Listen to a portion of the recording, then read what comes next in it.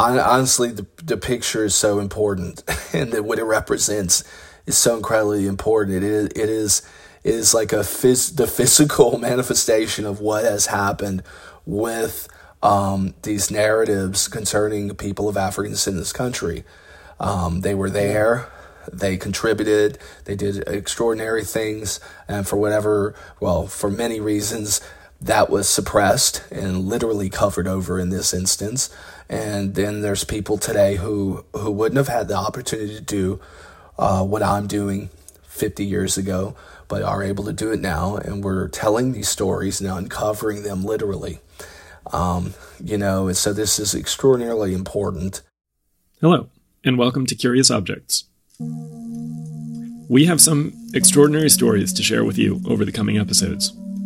They're about paintings and furniture, but more than that, they're about remembering. Remembering not just what happened, but to whom and why. And they're also about forgetting. And not just what we've forgotten, but what we've tried to forget. We're going to travel from the French Quarter of New Orleans to the forests of New Hampshire, to the shores of Tahiti, looking not just for answers, but for memories, and memories of memories. We'll encounter the people who made these things, the people who cared for them, and those who manipulated them. We'll answer some questions and find others to be unanswerable. And along each journey, we'll be guided by the piece itself, the craft, the work of art, the curious object. For the magazine Antiques, this is Ben Miller.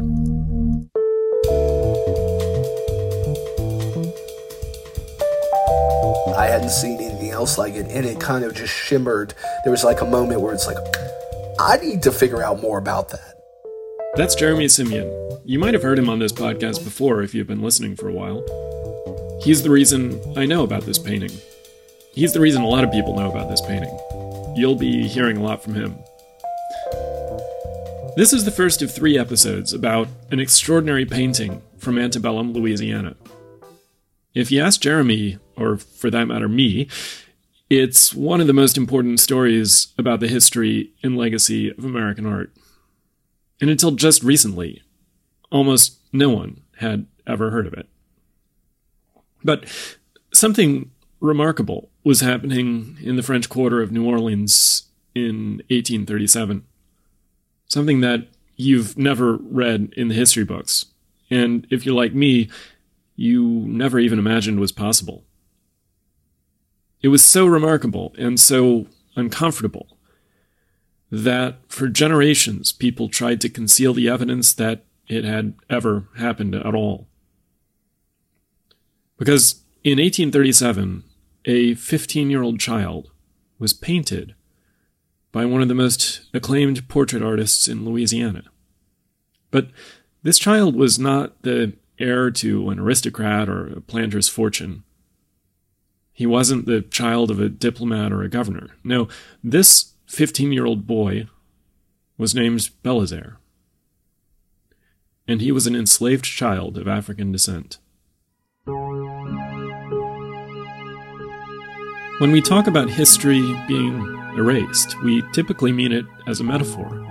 People trying to ignore or overlook or forget about uncomfortable truths.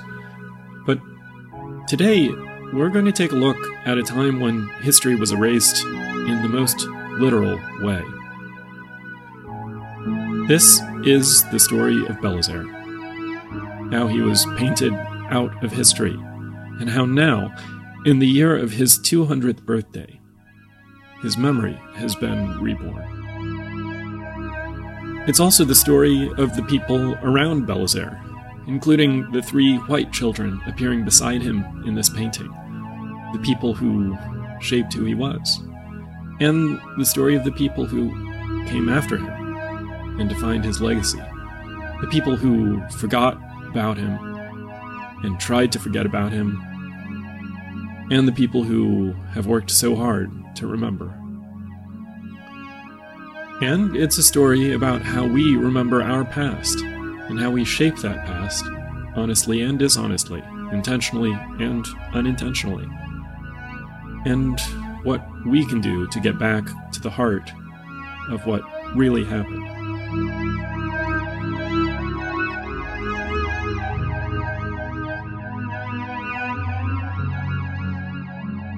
We don't know who erased Bélizaire. For a long time, the story went that the child had done something to anger his master, who then had him painted over as some kind of punishment or retribution. But one thing we do know is that story isn't true. Well, this is purely speculative. And this is definitely, we have no proof of this, but what I glean from this painting and its narrative was that Bélizaire was probably painted out in the early part of the 20th century. That's Bradley Sumrall, chief curator at the Ogden Museum in New Orleans. That's where the painting is on display right now, where the world saw Bélizaire revealed for the first time. And at that time, America had really brought its problems or its view of race to New Orleans. Yeah. This is a time in America when a lot of Confederate monuments were going up very quickly throughout the South. And we're talking well after the Civil War was over and done. But there was this conversation. America was becoming more racist in the teens and 20s. And that conversation seemed to be coming to a head. So I think possibly he was painted out, as a result of racism, trying to erase this figure from the history of this family. Because it would have been uncomfortable to see a black child in the same picture with white children. Purely speculative, but yes, I would think that would be the reason. There's a lot more to say about that, and don't worry, we're going to get into it. But first, I want to back up for a moment. Bélizaire isn't the only person in this painting. There are three other children, all of them white. They're standing and leaning and sitting in front of Bélizaire. The oldest one is 9, that's Elizabeth. Her sister and brother are Leontine and Frederick Jr. Together, the 4 children are posed in a bucolic, marshy forest with a rivulet at their feet and the wisp of a distant sailboat on the water behind them. Elizabeth, Leontine, and Frederick are looking right out of the painting at us. All 3 of them with easy smiles and fine billowing garments. The year this painting was done was the year Elizabeth and Leontine died. Frederick died a few years later. The only person from this painting to live to adulthood was Bélizaire. Probably, same reasons. Yellow fever, scarlet fever, malaria, one of the mosquito-borne illnesses. But yeah, that Bélizaire survived is a big part of that story as well.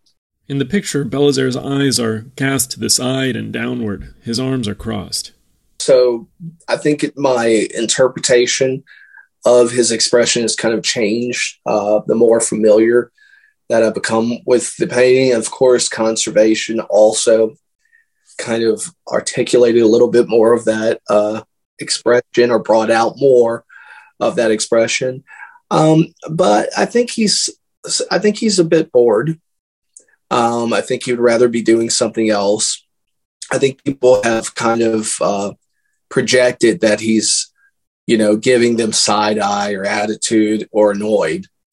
But one, if that were the case and he was doing that in the artist studio, it wouldn't have been captured, I don't believe. But it is a fitting look in light of everything we know about what would have happened. And so it's interesting because of that, what we know, but I don't think that's the case. I think he's just slightly kind of bored. And I heard someone say that he has this kind of air of an older sibling, kind of like, come on, let's get this done, guys. Come on, y'all. And I kind of see that because I don't see discomfort. I see a little bit of closed off with his arms crossed. But if you look at 19th century paintings of the time, kind of leaning away and the arms closed, that's in the scope of how people were depicted. And it's not meant to express some sort of contempt or annoyance. It's a good painting. In fact, it's a very good painting. It's a masterwork. Images don't do it justice. What you see on the website or in an interview just really don't do justice to standing in front of the painting and the luminosity of the painting, and especially the treatment of Bélizaire. I mean, often depictions of Black figures, they're just not so finely rendered. Maybe something like John Singleton Copley's studio study for Watson and the Shark from the late 18th century comes close, or Charles Wilson Peele's 1819 portrait of the elderly Yellow Mammoth comes close, but it really is a masterful work for New Orleans, for the South, but really even for American art. So that's an idea of what the painting looks like today. But for most of the last century, Bélizaire was missing.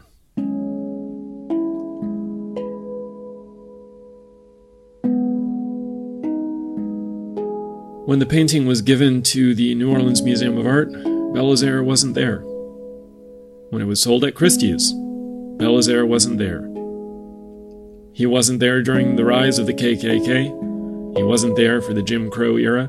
During the 1960s struggle for civil rights that so racked the state of Louisiana, he wasn't there.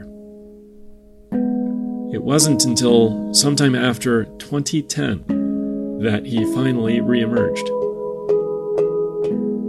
Why it took so long and how his memory was finally rediscovered is one part of the story we're going to tell. But that is for the next episode. The other part of the story, and the place where we're going to start, is the story of Bélizaire himself. Who was this person? Who were his family? What kind of life did he lead? How did he, as a 15-year-old, come to be part of this remarkable painting? Where did he go from there? We found out who his mother was. We found out that he had siblings.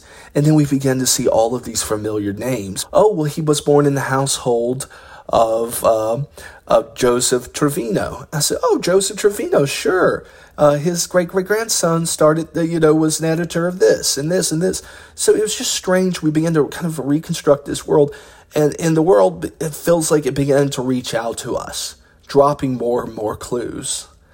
And I know this sounds, it sounds fantastical, but it really is so strange how this all came to be.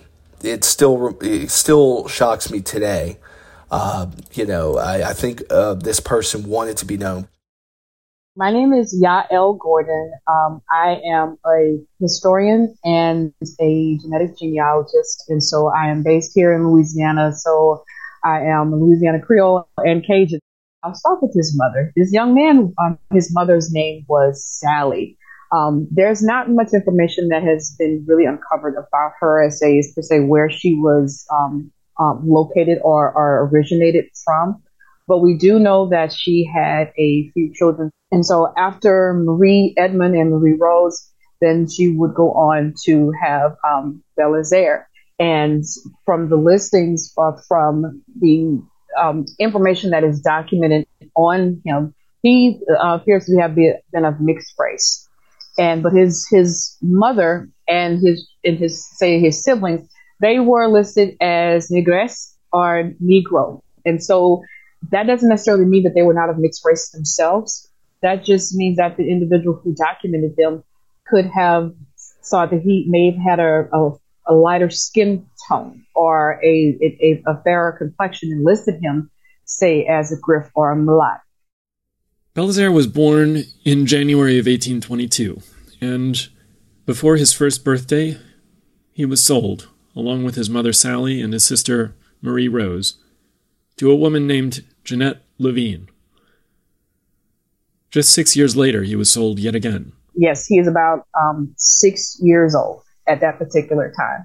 And so that can be very unnerving in any of these circumstances because they are being sold from individual to individual and dealing with different personalities, different treatment, and having to learn how the next person is going to maneuver and operate, and having to learn everything over again. So the whole foundation of slavery is based off of instability, and so that's what Bélizaire would have experienced from birth and throughout the rest of his life up until the time that he just disappears. And so after being sold again to the Fry family, the Fry family eventually kind of comes into their own hardships a little bit later on. And so he will be sold yet again, years and years later. And so so one of my parts of my research that I'm conducting is trying to piece together exactly what was going on and how did these owners know each other. What was the reason? Was it to pay off debts? Were they family friends? Were they intermarried? Were they actually related? Now, from then on, then we go down a little bit more in depth into Bélizaire's life, and his mother is still alive by 1840, and so by 1839, actually a year before that, the Fry household they have to start selling off some of their property, and so 1840 shows they show Bélizaire still in that household, but it also shows what appears to be his mother, Sally. And so at that time, Bélizaire was listed as a household servant. So he was a domestique. And so someone who was working inside of the home. Again, we don't know why he was working inside the home, but usually the work pattern of a child followed that of the mother. But a lot of times that's more so, I've seen that more so with young ladies. So for him, I don't like to use the term favor, but he had a little bit of hierarchy or a little bit of status as opposed to being put out into say the field. But in the Orleans area, that's not really a lot of land to cultivate anyway. So a lot of these individuals would have been house slaves and would have been house servants. Status, hierarchy, favor. These are tough words to think about in the context of chattel slavery. When I was a kid growing up in rural Tennessee, I was made all too familiar with this perverse and racist idea that, well, a lot of slaves were actually treated pretty well, that their masters took good care of them. And how easily that kind of language slips into, they were really better off as slaves. It's part of what we call lost cause ideology. And it works very hard to forget that claiming ownership of a human being is inherently a catastrophic violation of human rights. So, it's a delicate thing to consider that while every instance of slavery is horrific and dehumanizing, the material circumstances of enslaved people's lives could vary widely. And Bélizaire certainly experienced that variation. But for now, he's still a teenage boy living with his mother in the Frey household in the French Quarter. I wanted to know more about what that life might have looked like. One detail that gives some insight into that is his clothing. Here's Bradley Summerall once more. I mean, for me, there's got to be a complex relationship that happens in a situation like that. That was a very intimate. These homes are not the mega mansions that we think of today in the French Quarter. It was a small French Quarter mansion, and this 15-year-old boy was living in tight quarters with this family. So it's a complex relationship, I believe. It's a form of intimacy. Combined with the psychological trauma of enslavement. And I think the painting and depictions of enslaved Africans at the time often, show them in finery, in fancy dress, it seems almost. Although Bélizaire's outfit, although it seems very fancy to us today, would have been a livery coat. That would have been, the uniform of a house servant, possibly made by Brooks Brothers. So, wow. Could you just, for people who don't have the painting in front of them, could you just describe what that garment looks like? Tan overcoat, wide collar. Although the buttons are not depicted in the painting, the extant example of a Brooks Brothers version of this coat would have had brass buttons, possibly, handmade for the household, maybe with their crest or with their initials or something of that. So it would have been a uniform that they would have bought for Bélizaire to wear while he was working as a domestic in their home. Mm-hmm. From contemporary eyes, we look at it and we think, oh, well, he's so finely dressed. He must have been well cared for.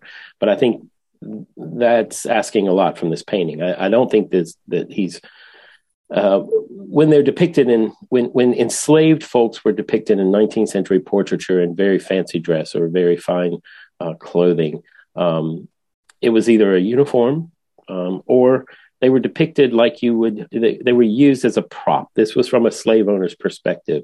This wasn't to elevate the figure of the enslaved person, but to elevate the status and wealth of the slaveholder's family. Yeah.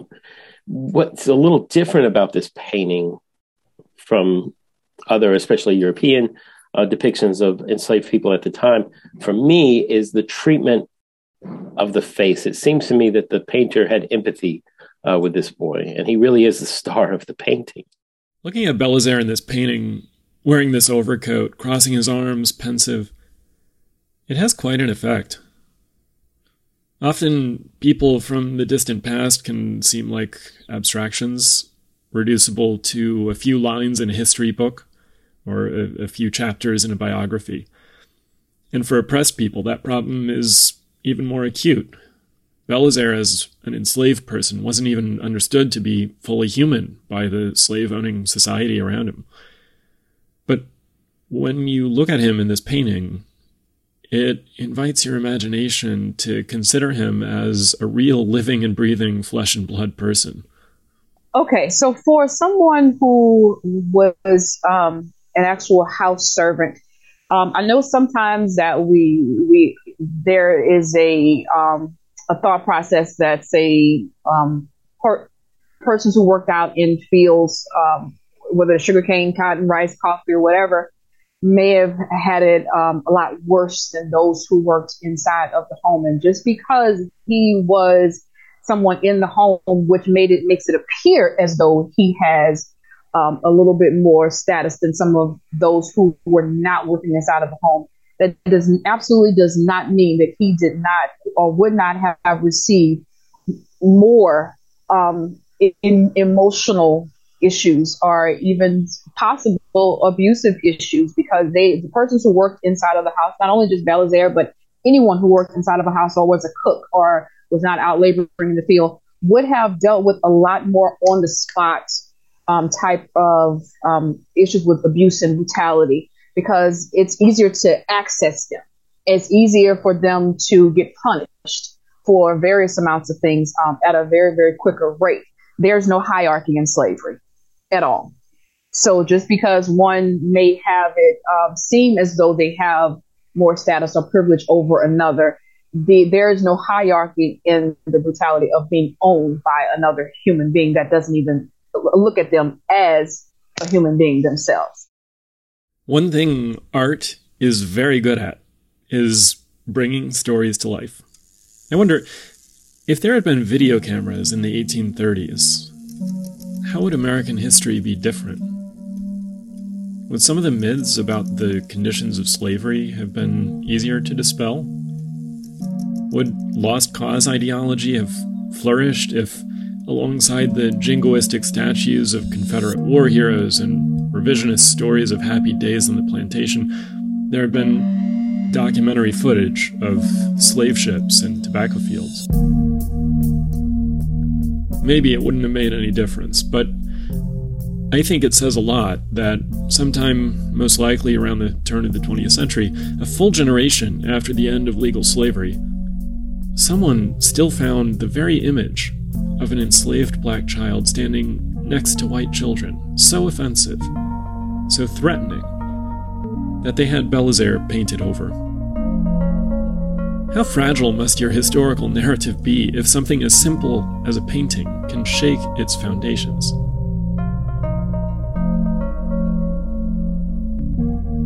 But what's maybe even more surprising than Bélizaire being removed from this painting is the fact that he was included in the first place. It probably goes without saying that in New Orleans in 1837, depicting an enslaved person alongside your white children in your very expensive family portrait was not normal. I would say that it's not really unusual to find a portrait depicting African Americans and whites together in the same image. The difference is with this particular portrait is that the Bélizaire is depicted amongst the white children, and there's no real distinction of caste or status in that portrait. That's Wendy Castanel, assistant professor of art history at Washington and Lee University. She's also a fellow of the National Endowment for the Humanities. A common trope that you often find in photography, for example, or African-American nurses with their white children as charges. And so that you see many photographs like that. And even in painted portraits, you often find African-American sitters alongside white families. And this is a longstanding tradition in American portraiture, not just from Louisiana, but across the U.S., especially the South. But usually they're marked as enslaved and marked as in service of the white family, whereas there's not really much of an indication that Bélizaire is much different than the rest of the group of white children, except his clothes are maybe a little rougher. But other than that, he does not appear to be a servant or an enslaved person. It's not obvious in the arrangement of the sitters, and that's what makes this particular image so unusual and wonderfully fascinating. Also, he probably took care of those other children. That was probably one of his household duties, to be the house servant or the play toy of these children. So they grew up together. That would also be very common. You have these women who may have been a house servant, and she could have a child, and that child will grow up right alongside the owner's children. And the whole time they're learning how to tend to those owners' children, but they're play toys. They're not necessarily playmates. They are play toys because they can do anything they want to those children and still get away with it. But I will say that for him to be in that painting, it also, another reason could be just to show the wealth of the family. Just to show that, they did have these servants, and look how great their servants dressed. Because, of course, the persons who worked inside of homes, as opposed to out laboring in the field, are going to have better attire than those who were working outside. So there are a lot of reasons that Frederick Frey might have decided to include Bélizaire in this portrait of his children. Maybe it was because Bélizaire spent so much time with Elizabeth, Leontine, and Frederick. Maybe Bélizaire had impressed him in some significant way. Maybe he was simply using Bélizaire as an ornament, a symbol of the Frey family's prosperity. But there is another theory. Another reason that Bélizaire might have held a special place in Frederick Frey's heart.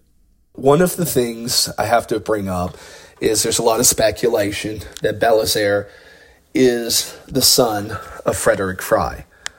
Bélizaire was born in 1822, and he was born in the household of Joseph Trevena.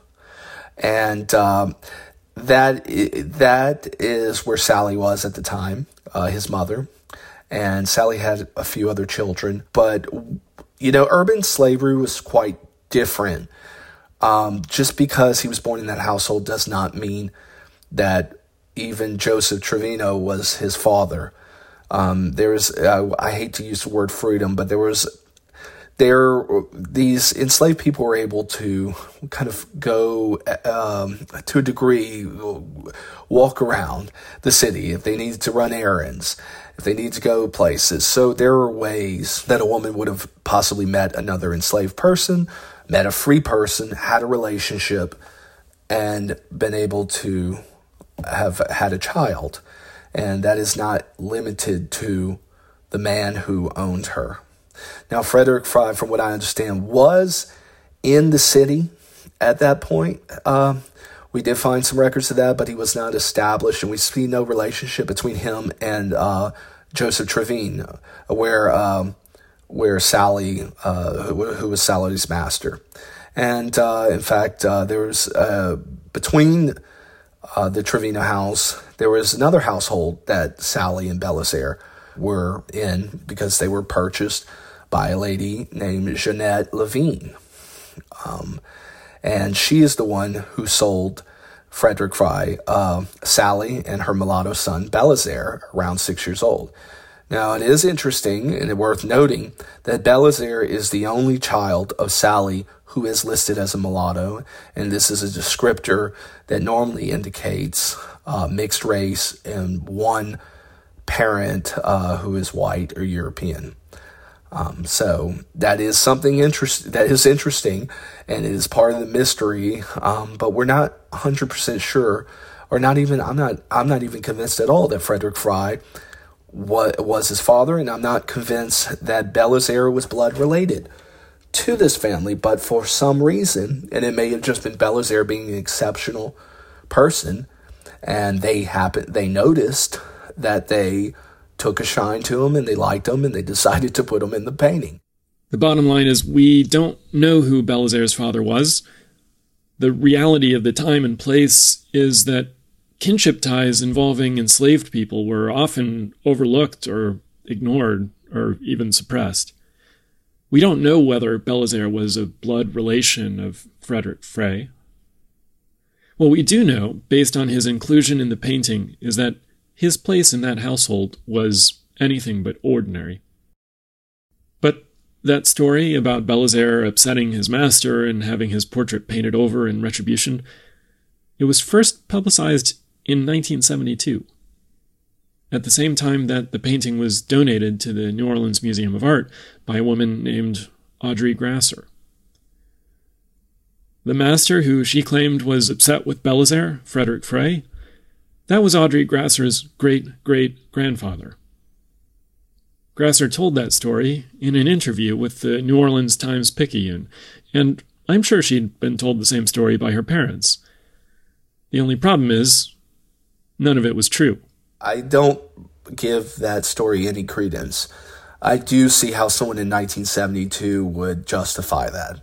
And I understand why someone in 1972 would feel comfortable saying that, oh, well, that old slave made great-great-grandpa mad, and so he had him covered up. Because in 1972, that would have been okay to say.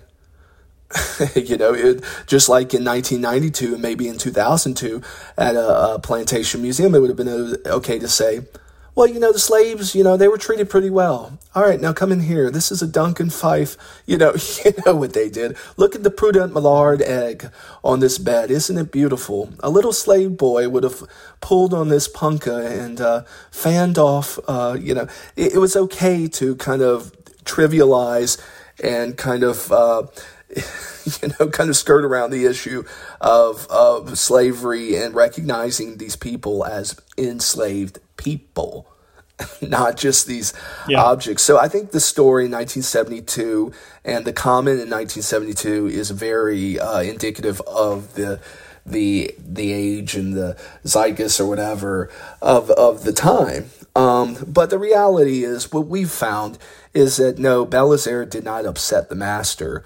The master was kind of a lousy businessman. It's interesting to me that obviously there was some kind of shame or uncomfort that led to his being erased from the image. But in the end, he rises as the star of this painting and becomes the most interesting part of its story, So it's definitely, although it's a very, very difficult painting of a very difficult subject and a life of enslavement, it eventually becomes a story of triumph because he reemerges from that painting to become the central figure, the most interesting figure in the painting's history. Again, kind of going back to what was the connection between all of these individuals, he very well could have been related to the family, to a couple of these families. That is very, very probable. But also probable that he's not related, and he didn't, and they wanted to erase his image in the actual painting to try to cover the stain of descendants saying, okay, well, our ancestors owned these individuals, and now you have an image of what one of these individuals look like. It's one thing for descendants to recognize that, okay, my ancestor owned enslaved people. But it's another thing to say my ancestor owned enslaved people, and here's an image of that person. So now that puts an identity. So you never want to face that. That is very, very, that can be difficult to deal with. So what happened to Bélizaire in the years after he was painted into this picture? He remained in the French Quarter under the ownership of the Frey family until 1856, but that family's fortunes quickly changed. So Frederick Frey was kind of like the antebellum Bernie Madoff. He made a lot of bad deals. He owed a bunch of people money in 1837. There was this financial crisis that occurred. It was a financial panic that hit the United States. So in 1841, Frederick Frey's creditors actually demanded payment, and they had to liquidate his assets, and Bélizaire and his mother were one of those assets. Now, his Coralie Frey, Frederick's wife, actually acquired them from auction. And this would have been at the St. Louis Exchange Hotel, which is still in New Orleans. So they were, Bélizaire and Sally were actually part of his assets, and they were liquidated. And Coralie Frey had to purchase them for $1,500 at auction. So you weren't that upset in 1841, right? And she held on to Bélizaire until 1856. And in 1856, we see her virtually penniless. She sells Bélizaire for $1,200. $1,200. Sorry to interrupt, but that's a lot of money. It's a lot of money. It's a lot of money. I'm not sure exactly what the inflation is, but it's significant. These prices. So she sells Bélizaire to Les Bagnell, who's a sugarcane planter, for $1,200. Bélizaire's about 34 years old of age at this point. And a few days later, she buys a house with those proceeds, or at least begins to start building a house. And it's a very, very, very small, modest house. Nothing like the 3-story brick house that they had with Spanish cedar for, I think they had for wine. They had exotic woods. I mean, the house they had built was one of the finest in the city. And so I think Bélizaire was sold because she could no longer afford to live that lifestyle. And he was expendable at the end of the day. No matter how much they doted on him and loved him at some point, if they ever did, or whatever you want to call it, or he was expendable. And when she needed money, she sold him.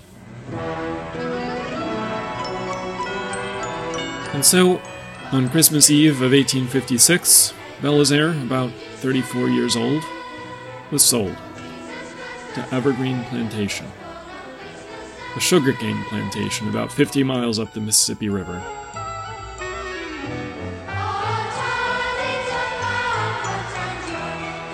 It's still there, by the way. Here's Yael Gordon once more. Yes, very, very large scale operation. Their plantation right now still has 22 slave cabins. So in the deep south of Louisiana, we grow a lot of sugar cane. Cotton doesn't do extremely well here in the deep south. Sugarcane, of course, is a Caribbean crop. And so it flourishes in this type of climate, this humidity, the moisture that's in the air, the heat, and even the moisture that's in the ground. It thrives on that. And so it grows, but it also makes it probably, in my opinion, the most harsh plantation for someone to actually work on, because the work is very, very grueling.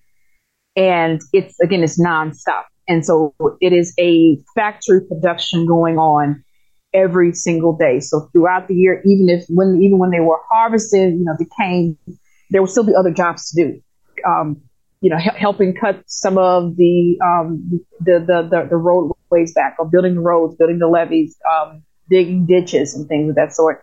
Men and women would be doing both, these jobs. How do you think things would have changed for him after being sold to Evergreen Plantation? Oh, wow. I think it would, if he had not traveled ever before, or if he was not the kind of house servant that actually traveled with his owners, then coming to a sugarcane plantation would have been a lot different for him.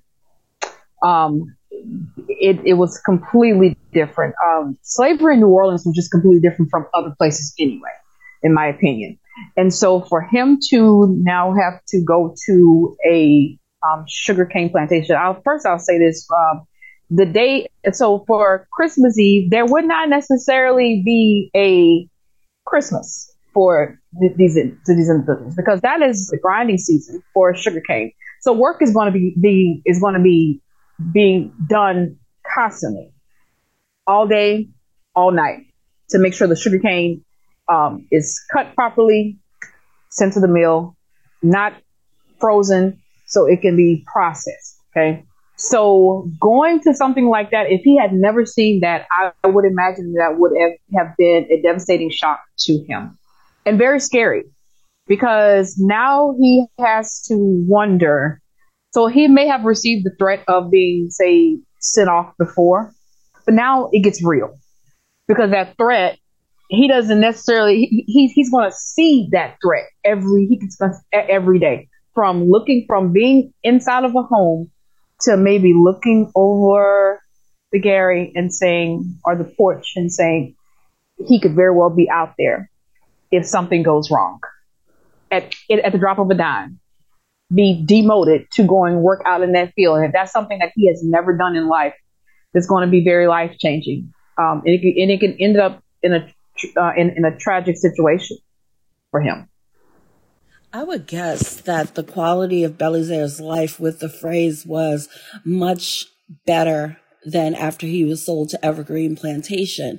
Again, Evergreen Plantation was more rural. It was a bigger plantation setting. He had less intimacy with that family. So he would have been counted just among the enslaved and not actually singled out. So I'm sure, he was not as well treated comparatively as he was when he was with the Frey family. But again, that's simple speculation, and there's no way of really knowing, except that he was included in this portrait of the Frey children, which kind of underscores the closeness that he had with that family, whereas he wouldn't have had time to develop as close a relationship with his enslavers at Evergreen Plantation. At the outbreak of the Civil War, Bélizaire was nearly 40 years old. Take a moment just to consider what was happening to him in this moment.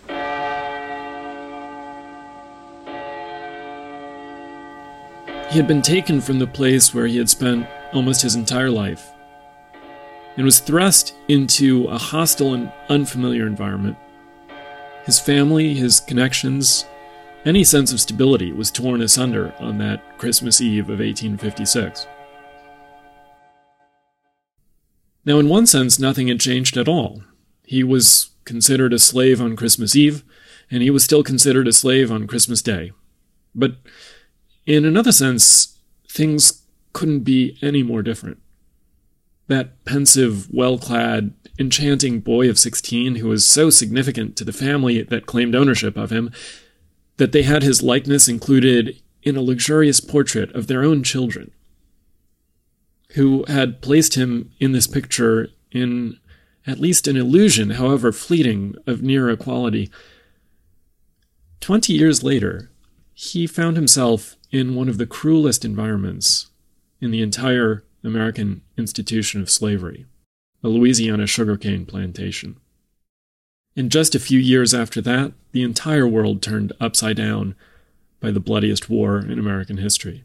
And so after that, Bélizaire really kind of disappears.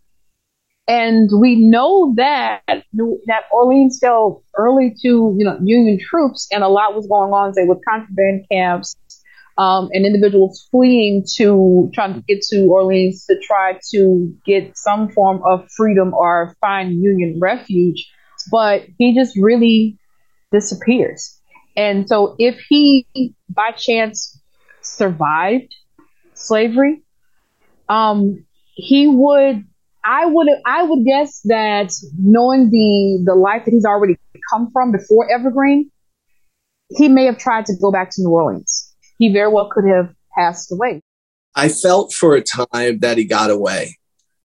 I felt for a time that, he slipped away in the middle of the night, because we did find a newspaper article after his last mention where it said that a group of Maroons and runaways were very near this Becknell plantation or habitation. And I want to believe that he disappeared. The other part of me is very, very realistic and and for me, I believe he could have just died, never realizing freedom. And it's a great tragedy, if, one of the many tragedies, but I don't know. And I don't have any clear feelings one way or the other. And it's part of the reason that the painting is not upsetting, but very complicated to me, because I really need to know. But I'm optimistic that we may find out still. This might be a good moment for me to correct myself. I've been saying that we're telling the story of Bélizaire, but really we're telling a story of Bélizaire. In this story, Bélizaire vanishes into the mists of time. In this story, we've forgotten what happened to him after Christmas Eve of 1856. There's another story with a different ending. And maybe it ends during the war, but then maybe it ends decades later in a peaceful home in New Orleans, or maybe somewhere else altogether.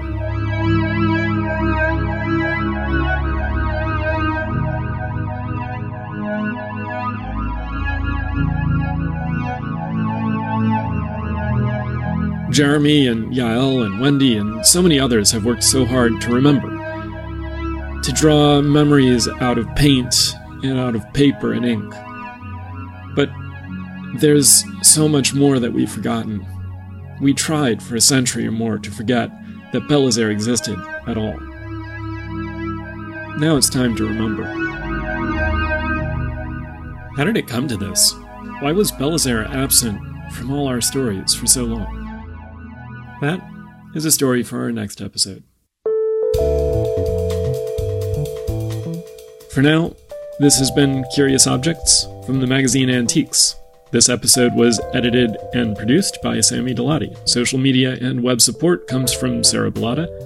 Mateo Solis Prada is our digital media assistant. Our theme music is by Trap Rabbit, and I'm Ben Miller.